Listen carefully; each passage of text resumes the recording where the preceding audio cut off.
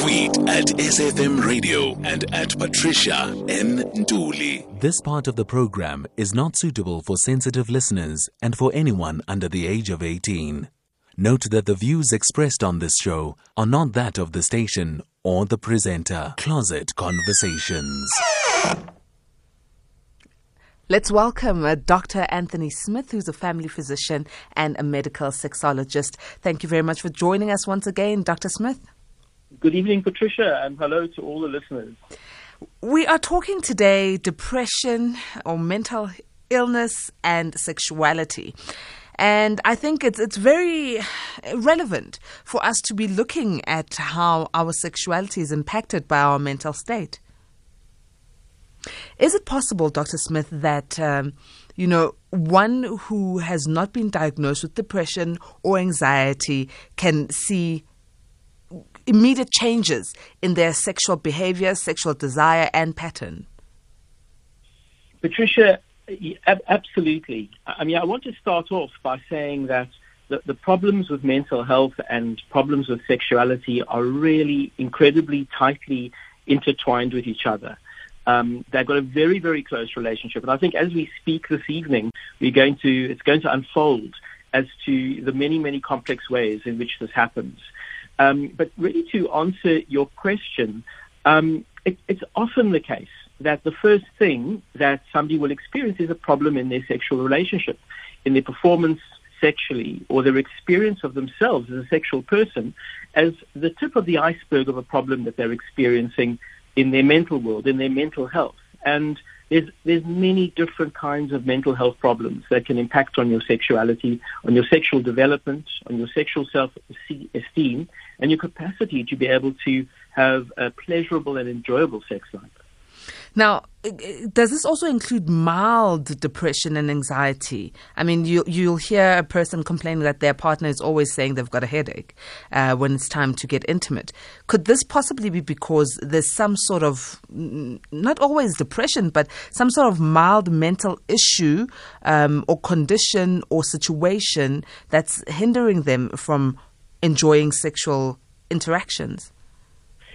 Yes, Patricia, absolutely. I think you're asking about the type of changes in one's mental health that maybe don't reach the level of severity to be a diagnosed mental health problem. Yeah. But the kinds of changes that everybody goes through at different times, often in response to stress or conflict or difficulties in your relationships, problems at work, dips in your self-esteem. And this is really the minefield that every healthy adult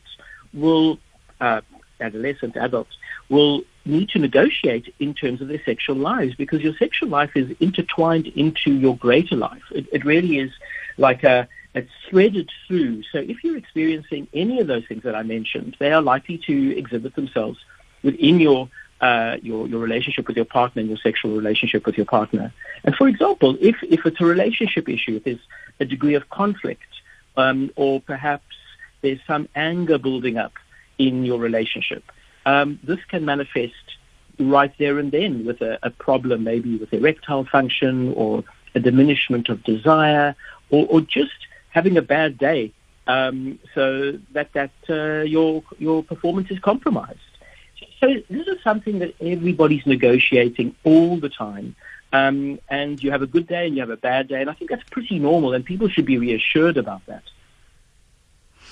All right, A-teamers, let's converse. Are you facing any mental situations, whether they are diagnosed or not, some anxiety, stress perhaps, depression, and how is it affecting your sexuality? We've got Dr. Anthony Smith on the line, so he can weigh in and assist us to navigate through these things. 011-714-2006 is the number to dial, or you can WhatsApp 0614-104-107. SMS is go to 41391 and they are charged at R1.50. Late Night Conversations with Patricia Nduli, Monday to Thursday, 10 p.m. till midnight. Closet Conversations. A-teamers, we are talking Depression, anxiety, mental health, and how it affects your sexuality. Our guest is Dr. Anthony Smith, and you can WhatsApp 0614 104 107. Dr. Smith, I've already got a WhatsApp here from an A-teamer who says, I haven't seen my partner for over 19 months, though we talk. My sleeping patterns have changed. I've lost appetite for sex. Is it a mental thing or what? So, Patricia, it's just a little bit of information to go on. But what does strike me about this caller's issue is that his appetites, and appetite can be for so many different things. You can have an appetite for food, you can have an appetite for activity, for going out into the world. Of course, you can have an appetite for sex.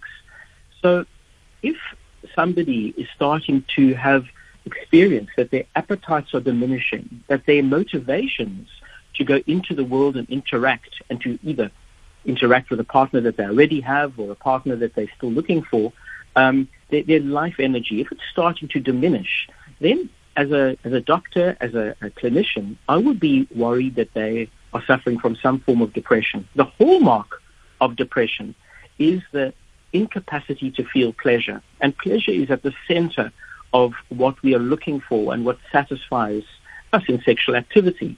So this gentleman is cut off from his relationship, and not only from sex, but from intimacy as well. So when we speak about sex, we're also speaking about intimacy to a greater or lesser degree. And it's very important to understand that sexual activity gives us intimacy and makes us happy, and not having it also diminishes from the quality of your life. But my concern over here would be that this particular man is getting a little bit depressed. And when you're depressed, your libido goes. You don't feel like having sex many times. So I think I would be interested to hear a little bit more about this gentleman, but certainly that would be one of my concerns in the situation. Though depression can, ironically, sometimes also cause an increase in sexual behavior. So, for example, if somebody is feeling very low, they may look to treat their depression by seeking out sexual activity, which maybe means looking for different partners, or maybe, as we discussed last time, forming some kind of unhealthy relationship with pornography, for example. So desire can change, but most likely in depression, you're going to get desire diminishing, and that's both for men and for women. Now, so it's a difference for everyone, different strokes for different folks, but mental health definitely does have an impact on sexuality. How does one who has a diagnosed mental condition like a depression or anxiety and is on antidepressants, how does that cause does it cause any effect on one's sexual performance?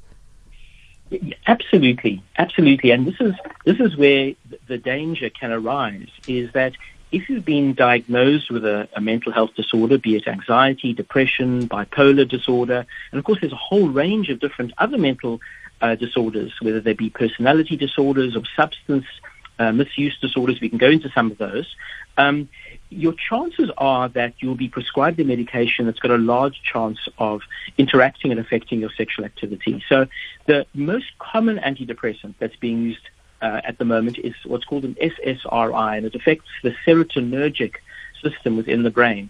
And this causes a whole variety of sexual dysfunction. So it can potentially, not with everybody, but with a relatively large percentage, cause diminished interest in sex. For men, it can be erectile dysfunction or delay in ejaculation. And these are all potentially problems. So there are ways of getting around this. And this is what you need to be discussing with your doctor if you are being treated for anxiety or depression and you're on an antidepressant, which is causing your libido to diminish and for you to just kind of feel dead sexually. Patients often say, I just have no interest. They're feeling happier, they're feeling less anxious, but they're also feeling like they just have no interest in sex whatsoever. And key to that would be speaking to their doctor and asking them to prescribe a medication that has less effects on sexual function. And there are a small group of antidepressants which are notably less affecting of your sexual drive and your capacity to have an erection if you're a man. And these can then be very, very effective antidepressants and preserve your sexual dysfunction.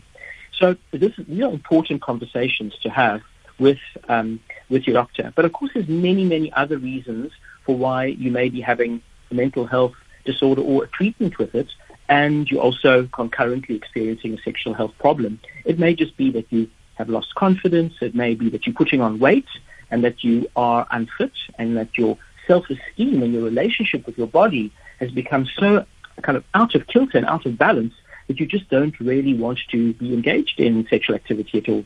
So it really is, there's so many different factors to this, and one has to look at it quite holistically. It's clear that our sexuality is linked to self. I mean, you speak of self-esteem, changes. So if you are not okay sexually, you will not be okay. It's either you'll go to the one extreme to be less sexual, or the next extreme to be extremely hypersexual. And this is something that's a clear indicator. If someone is at a point where their sexual behavior is really different from what was normal to them, yes, how do they communicate the differences to their partner? Because clearly they are in a relationship with someone, or even if it's with themselves. How do they communicate it so that their partner can give them support?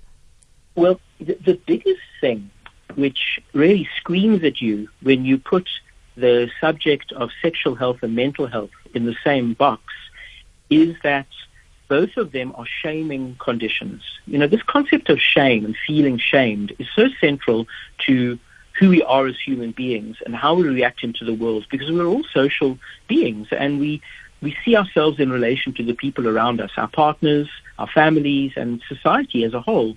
And two of the most shaming aspects of the self that can occur to you is to have a mental disease, to feel broken mentally, to feel stigmatized because there's something wrong with your mind, and to have a sexual dysfunction. You're less of a woman, you're less of a man, you can't perform adequately. You know, these are all things which are cause deep, deep distress. And it's really interesting because for both of these, whether they be sexual problems or mental health problems, people have a lot of difficulty in discussing them. In fact, they have a massive, both doctors and patients have a very, very hard time discussing these with each other. So you can imagine that it's sometimes really, really hard for a person to be able to discuss their sexual health issues with their partner.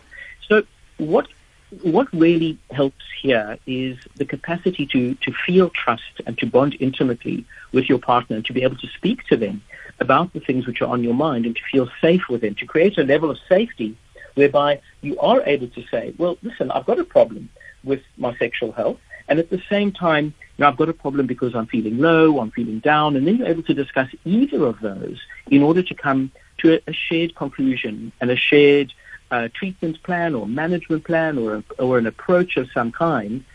But the biggest problem is if you keep it quiet, you tuck it under the bed, under the pillow, you don't show the light of day to this problem, and then it grows. It's like a little seed which you put into a garden bed, and very soon that seed just grows into a big plant and a tree, and then soon a forest of trees, and you're stuck in the middle, and you've no way of knowing how to negotiate yourself out of this.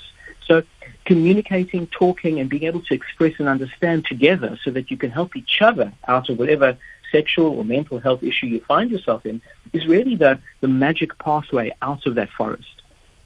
Well, we definitely don't want to be in a forest that bears bitter fruit. A-teamers, join us as we talk depression, anxiety, and mental health conditions that can affect your sexuality. Our guest is Dr. Anthony Smith, who is a family physician and a medical sexologist. Call in on 011-714-2006 if you've got questions or comments, or you can WhatsApp on 0614-104-107. SMSs go to 41391. These are the Closet Conversations. Evening all. So I hear the doctors link between depression and low libido, but I'd like to know orgasm. So ever since I've had sex, now I've been diagnosed with depression since 2013. I was 17 at that time, but I broke my virginity when I was 23. But even ever since, I haven't reached an orgasm till today. Does possibly depression have anything to do with it? Dr. Smith? Yes. Thank you for that question, because it's true, we haven't talked about orgasm. And orgasm is at the basis of what it means to experience pleasure in sexual activity. And one has to think of orgasm as being almost like a point on a journey that you take as you build yourself and you wind your way through the feeling of sexuality, building yourself up through the cycle to the point where you feel that burst of pleasure. And you need to have a cultivated route which gets you to that point. So the things that start obstructing you in that point can be many when it comes to mental illness and to depression in particular. So, the first thing that I want to ask is, before mental illness, what was the state of the capacity to reach orgasm prior to getting depressed? Because that would be able to tell you quite a lot. And it would be, if it was the case that anybody was reaching orgasm quite easily before they had their mental health problem, then I'd want to ask what specifically happened to break it off. Well, in the case of this particular A-teamer, she mentions that she was diagnosed at the age of 17, and then at the age of 23, that's when she broke her virginity. So clearly she had no sexual interactions before her diagnosis and the treatment that she's on. So years later, she still can't reach orgasm. So how can then she, know whether it's the depression and the medication or it's something else that's stopping her from reaching orgasm? Well, I wouldn't take it for granted that she didn't have the capacity or could have reached orgasm prior to that, because it could have been achieved through masturbation at an earlier age. So that is a possibility, but let's just say that it wasn't the case. It means that pathway just wasn't really developed properly. So one almost has to go back to the basics in order to cultivate it. But the question of antidepressants is incredibly important. So it's really, if there's an obstacle like maybe an antidepressant, which could be changed, or maybe there's been some kind of physical experience which has come in the way of a clear pathway towards orgasm, maybe there's been some kind of other illness or concomitant problem or association with sexuality as a whole. So one has to look at the different kinds of domains. Depression specifically, you would want to ask, has the depression been treated successfully? So is this caller now out of depression and feeling a lot better from that point of view?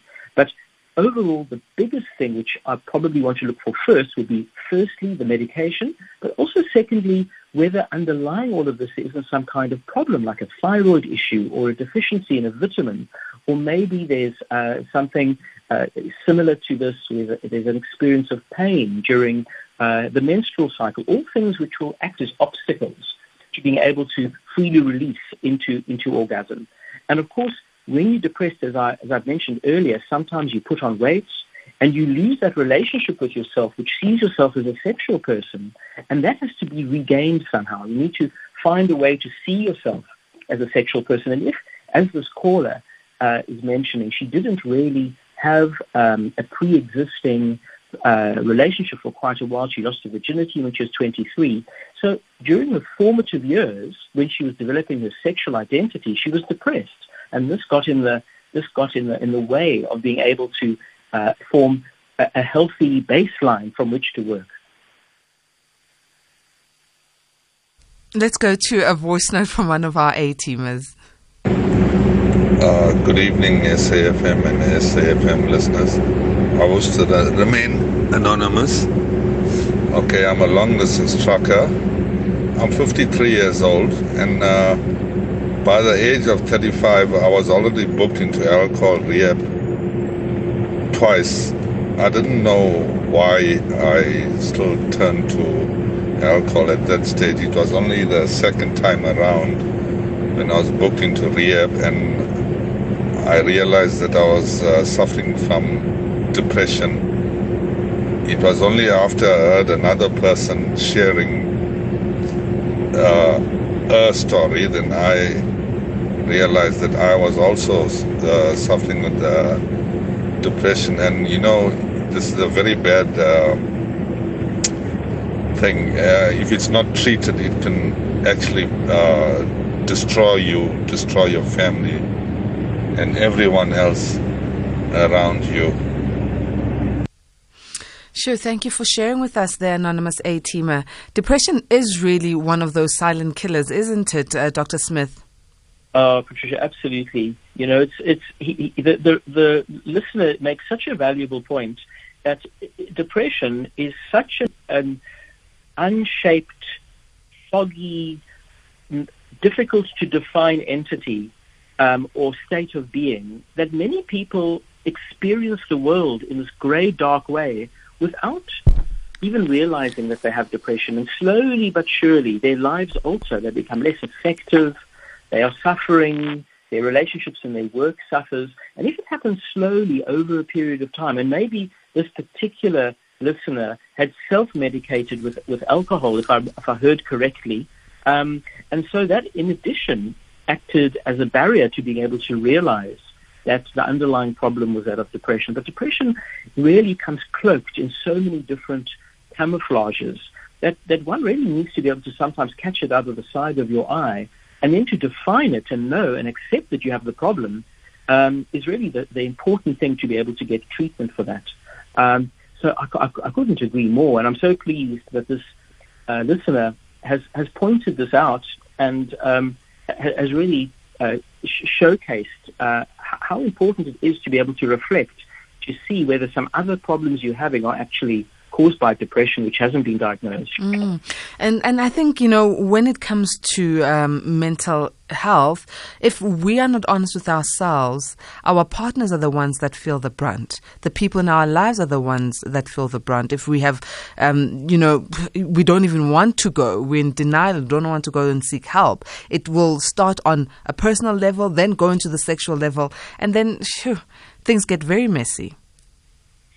Well, that's exactly right, because it tends to just curl into the different elements of your life, and if you don't watch for it, and you don't have a way of being able to deal with it, you don't have a language, and I think this is the thing within relationships, is that you can tell that certain couples, certain relationships, people within relationships don't have the capacity to be able to reflect and then have a language to be able to deal with difficulties when they arise, and as a result, they just lurk at the bottom.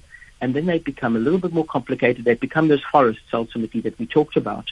So one always has to be vigilant, maybe not all the time, because that can just distract from your quality of life. But out of the corner of your eye, you need to be aware of the kinds of forces that can come out of nowhere and cause you to be suffering from any of these. Anxiety, depression, post-traumatic stress disorder can present itself in unusual ways. And, of course, other problems like OCD or even ADHD are all issues which can manifest themselves in your relationship and in your sexual relationship as well. So I always think you need, as a couple, you need to have a language with which to discuss these kinds of difficult things, and you need to have practiced it in order to be effective and efficient in it. And everybody can spend time where they look at certain things and they practice, even if they're small issues, using your words to be able to explore them and create that feeling of safety in your relationship, so that you can unpack the problems, and then you have trust, so that when a big problem comes along, a big sexual problem or some kind of mental health crisis, you feel that you're secure within your relationship to be able to unpack them and feel supported so that you can get through those particular challenges. Here's a message here from an A-teamer, Koteng from Douglas in the Northern Cape. Koteng says, Patricia, I sent you a message last night regarding the cheating girlfriend and the whole STD issue. Well, I caught her red-handed in the house I rent. Then she got mad at me for not knocking. Next thing you know, I get kicked out. The guy I caught her with got invited back in. After some time, my bag gets thrown in the streets. Is that a form of mental health? Sure. Yeah. Koteng is faced with a serious issue. So yesterday he did send us a message saying he suspects that his girlfriend might have an STD, and he knows that she's cheating. Now he found her red-handed. Sure. Okay. Well, there's not enough information there to suggest a mental health problem. There certainly could be, but there's nothing from that particular story to say that there's a clear mental health issue. I mean, this comes down to personality issues, really, and to how you deal with your maybe impulsivity issues, maybe issues with empathy, with trust, with taking responsibility. It seems that interpersonal dynamics here are at play, which may be a reflection of certain kinds of mood issues. But I can't see on the face of it clear mental health issues. I mean, it's definitely the case that there's certain mental health problems which cause you to become more promiscuous. You know, we've talked about sexual addiction before, whereby certain people respond to anxiety and depression by inappropriately seeking other partners and then become defensive about it and don't seem to have the insight about it. But then there's also those who are going through a manic phase of their bipolar illness, whereby they become hypersexual. And often in those kinds of scenarios, a partnership can be broken up when the one partner starts to inappropriately seek out other partners, not because they're addicted, but because they've got this incredible drive and almost can't help themselves due to impulsivity to act out their sexuality. And they may at the same time be gambling or shopping or be kind of very frenetic or be using various substances in a mindless type of way as they gripped within the mania of bipolar disorder. So there are a number of different mental health disorders which could lie beneath of this, but it's also just could be some bad behavior, just that basic. Now, if a man is experiencing the extreme of depression, perhaps, and is it possible that they could start experiencing weak erections or shorter durations of sex and performance? Absolutely. You know, depression will affect you at every stage of sexual activity, what's called the sexual response cycle. I mean, I'm going to take you back even just a little bit before you get to the point where you're worrying about your erection. Imagine a depressed man at home who doesn't have a partner. Just being depressed is going to demotivate him from finding a sexual partner to go out and look, and then he's going to find somebody to be able to approach and be motivated, to be able to have the self-esteem, to be able to link up with that person, and then just say they are linking up, and he's got to find the desire, the sexual desire, which depression is going to mute. But then if we're talking about erections specifically, it's all part of the cycle, is that if you're not feeling sufficiently libidinous, if your libido isn't high enough, if your sexual energy isn't high enough, if you're not feeling good and confident about yourself, and if you start then thinking, and you know how it is with people who are depressed, they're often thinking in their thoughts, they're trapped in their thinking about things, they're reflecting on how difficult things could maybe be, they're worrying about the future, and then within their sexual activity, within they're having sex, and they're getting an erection, and suddenly it gets into their mind, oh, maybe I won't get an erection. And as this thought enters into their mind, they suddenly worry about it, and of course that worry just totally bursts the bubble and causes the erection to fall. So on lots of different levels, if you're depressed and a little bit anxious maybe as well, your sexual performance can really be affected negatively. So across the board, lots of different ways. A-teamers, as we talk depression and anxiety, how it affects your sexuality, please interact with us on 011-714-2006. Ask your questions via WhatsApp on 0614-104-107 or SMS 41391. Late Night Conversations, Monday to Thursday, 10 p.m. till midnight. My babu. All right. We're still here with Dr. Anthony Smith. Doctor, I've got a very lengthy but quite sad WhatsApp here, and I hope that we can help this A-teamer. It says, good evening, Patricia and Doctor. My name is Mac Norton. I have been married since the year 1991.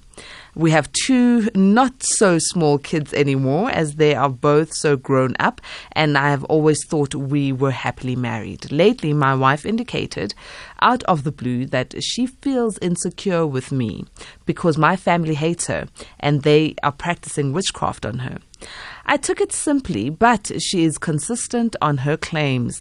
We have spoken about it, involved both our families, but remains steadfast.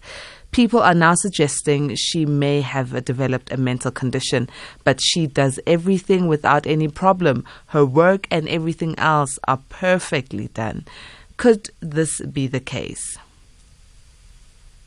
Wow, that really does sound like a complicated situation, and it really does sound like this news came as a massive shock to McNaughton, to the listener who has texted you.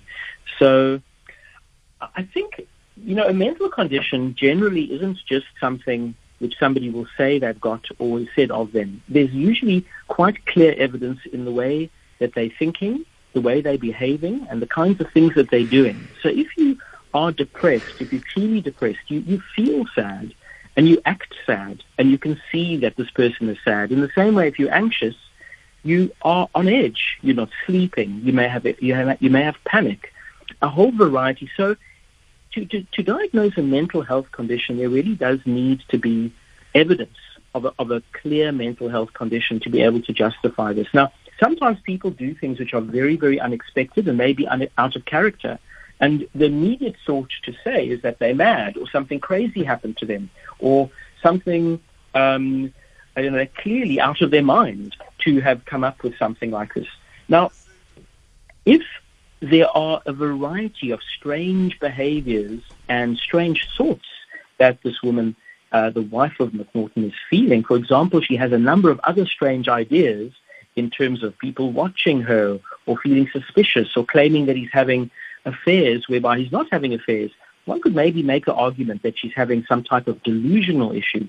But if it's the case that she's just making very narrow claims and very, very specific, then it could just be the fact that over many, many years, she's been building up a whole tide of resentment, and something small came along, something camouflaged within the relationship, which then broke that dam, and all of that negative energy which had been behind the dam for such a long time came breaking out and was there. So I'd be very interested to know how she's been feeling and where these feelings were in the time prior to her making these claims.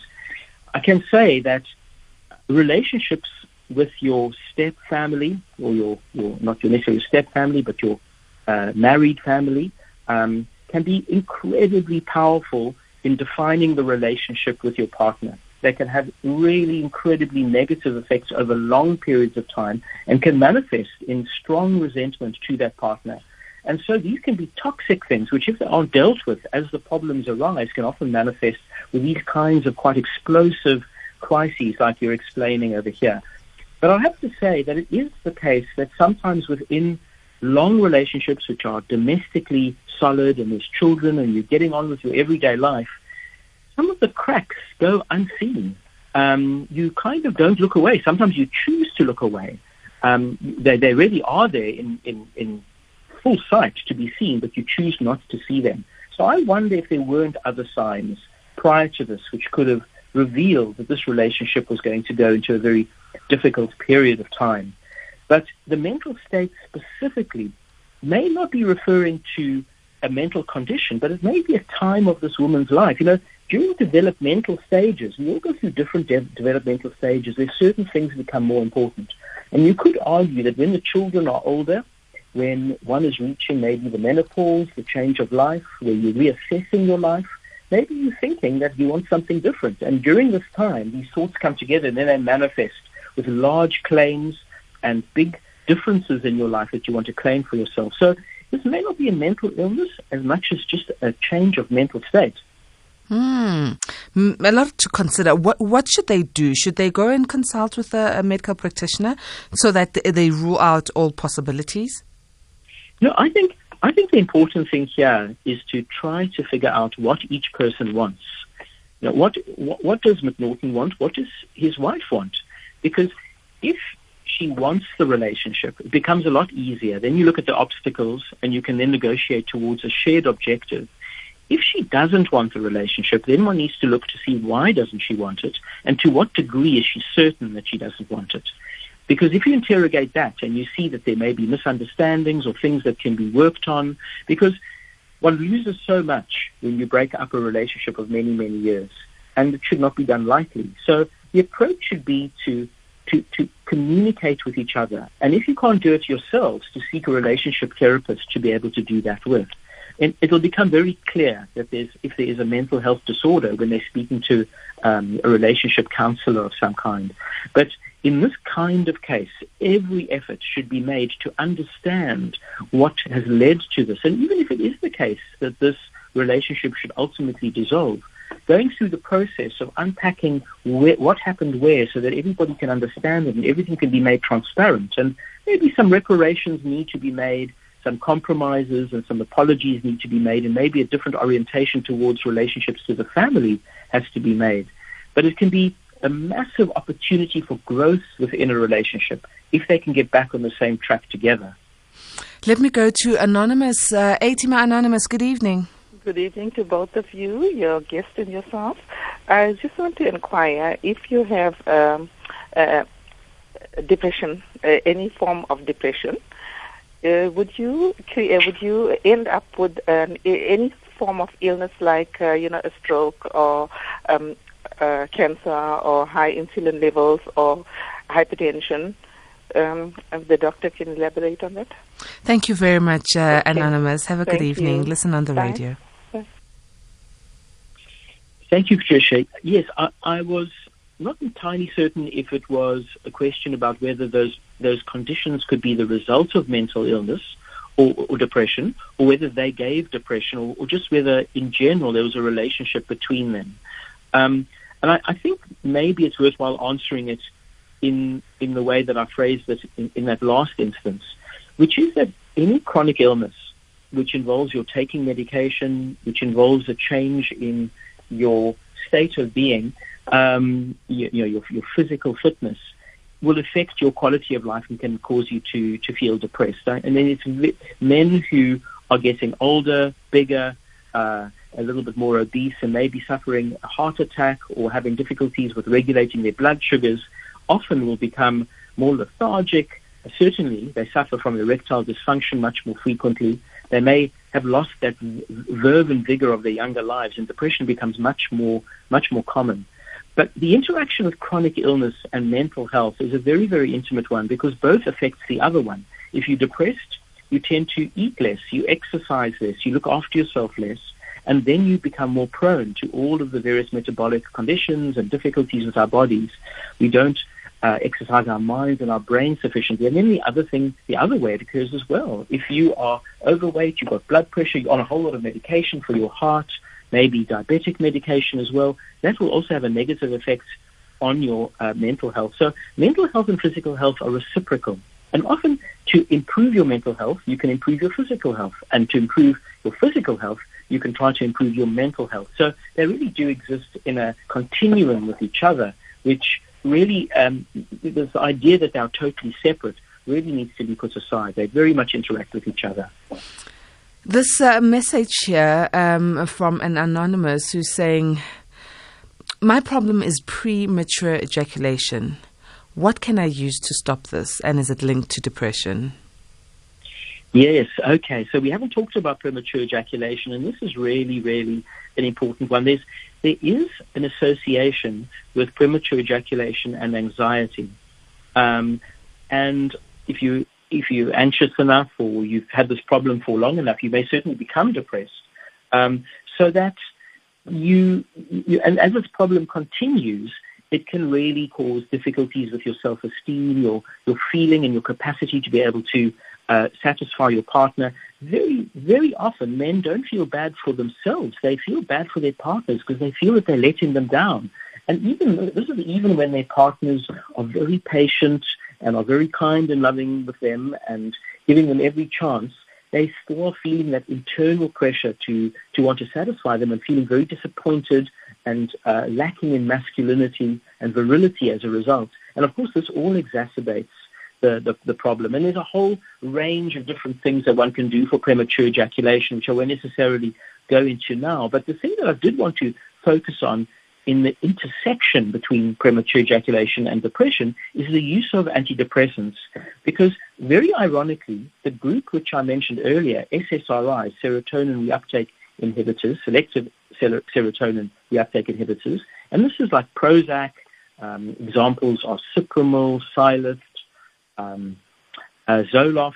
These medicines help depression, but they also have the side effect of delaying orgasm. So what we do in practice is we sometimes use low doses of this antidepressant in order to help people to ejaculate a little bit later. But by itself, this isn't the only therapy. It needs to be combined with therapies which make you reassess your relationship pleasure, and also the tendency that people tend to have to kind of disappear from their sexual activity and watch themselves as they have an erection, fearful of the fact that they're going to have an early ejaculation, and then they kind of lose touch with their partners, so that their partners start complaining that they're not really having sex with a person, they're just having sex with a penis, which isn't even working that well. So it's a complex subject, but definitely one that interacts quite interestingly with depression. Doc, I've got voice notes that are coming in here. Let me just confirm with Ben if the voice note is okay. So McNaughton also sent us a message, but the message is so long we can't play it on air. I wish we could give him a call and find out from him what he wants to say to us as a follow-up, and then we'll be able to just, assist him further. But on another note, here's a voice note that we can go to. Hello, Patricia, and the guest there. Me, I have a problem. My sexual desire differs in two phases. When I'm sober-minded, my sex drive and my sex desire is low. But when I get drunk, I feel so very and super sex active. So I want to ask your guest there, if at any chance alcohol affects the mentality of sex, or maybe it's my natural problem, I don't know. Because when I just get drunk, I become so super active in sex. But if I'm sober, I have a problem of be active. So I will thank you for that help. Doc, is it possible that you've got two sexual personalities? Low, very low libido when you're sober, and once you're a bit intoxicated, you are viral. Oh, my word. I think we've all got so many different potentials within us. We're like crystals. We've got different facets which can be brought out depending on what direction you turn that crystal towards. And so there are some people who do change remarkably, not necessarily only sexually, but just in their personalities. And I think we all know those kinds of people who, once they become disinhibited, once they take alcohol or they drink alcohol, and that part of their brain, which is acting as an inhibitor, as a kind of a smotherer to them, gets taken away, they start to act in a disinhibited way. They can be the life of the party, dancing on the tables, making jokes, and having much more courage, disinhibition than they would normally have. And then what you're getting is a different facet of the same personality. You aren't getting it. It's not a different person emerging. It's the same person, but emerging in different conditions. And it's really not unusual for people to feel more disinhibited and to feel slightly more free, so that they can be a little bit less, should I say, inhibited about sexuality and about their sex. And often this can enhance sexual activity in the short term at least, not necessarily in the long term. I mean, this is often how adolescents, in early grappling effects of finding out what sex is all about, will do it often in a semi-inebriated state.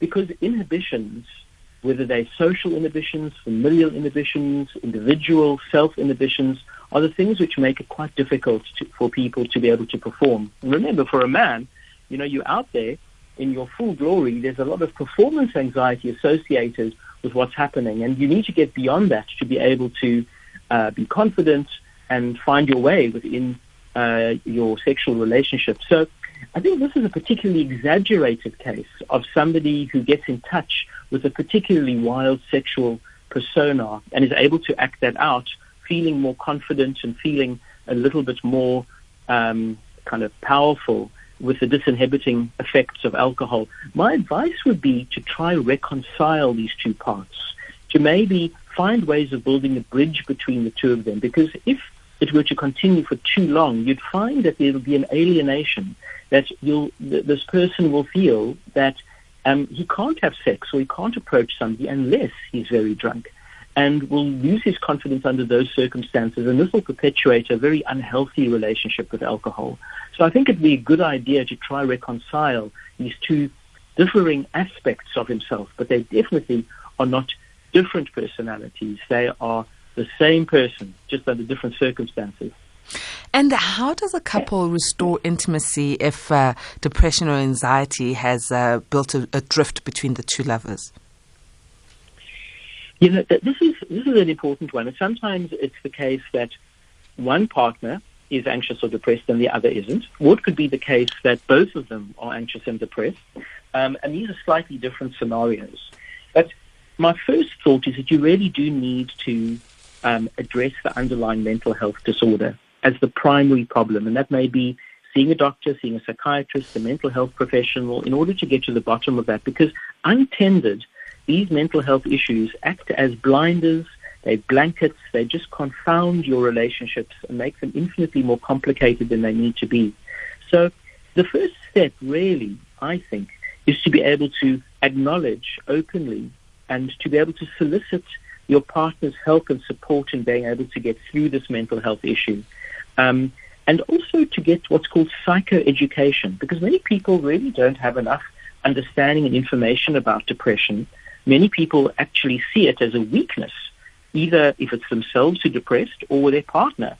And they may need to be sitting down with somebody, be it a therapist or a doctor, who is able to explain to them that being depressed or going through a period of depression is incredibly natural for the vast majority of human beings within the course of their lives. And this is a capacity that the brain has, and often it's associated with very real reasons, and that there are ways to negotiate your way out of it. There are ways of treating it and emerging out of it the other side.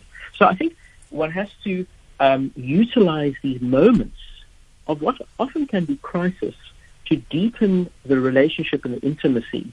Because if you're able to get through something like this with your partner and speak to them meaningfully, often you come out of it with a much stronger bond, which then will endure for a longer period of time. There's opportunities in these crises which must be grasped. But it is complex and it is difficult, and sometimes a depression, a personality issue, a mental health issue will drive a relationship such that it really doesn't survive. And sometimes it's better that it doesn't survive. So, who's to say? Relationships are exceptionally complicated. Dr. Anthony Smith, thank you so very much for joining us once again. You've shed light on a topic that's very sensitive, but I think one that we do need to constantly talk about so that we can get the needed help. For our A-teamers who'd like to be in touch with you, how do we do so? The best thing is to go onto my website, dranthonysmith.co.za, and to email me if you wish. And yes, I think that's probably going to be the best way. But Patricia, thank you very much for having me tonight. It's always a pleasure to answer questions and to get a sense of what your listeners are engaging on. Thank you so very much. We're really grateful for your time and your wisdom and knowledge. Have a good evening. You too. Bye-bye. Bye. A-teamers, that signs off this week's edition of Late Night Conversations. We're back on Monday, but we don't leave you isolated, alone, desolated, That's not what we do here on SAFM. We'll leave you with great music. And at 3 a.m., trust Asanda Beta is coming in to give you sound awake. So make sure you tuned in. And we can always communicate via social media platforms at SAFM Radio, at Patricia and Uli. From this side of the A-team, may goodness and grace lead you to the great heights of success.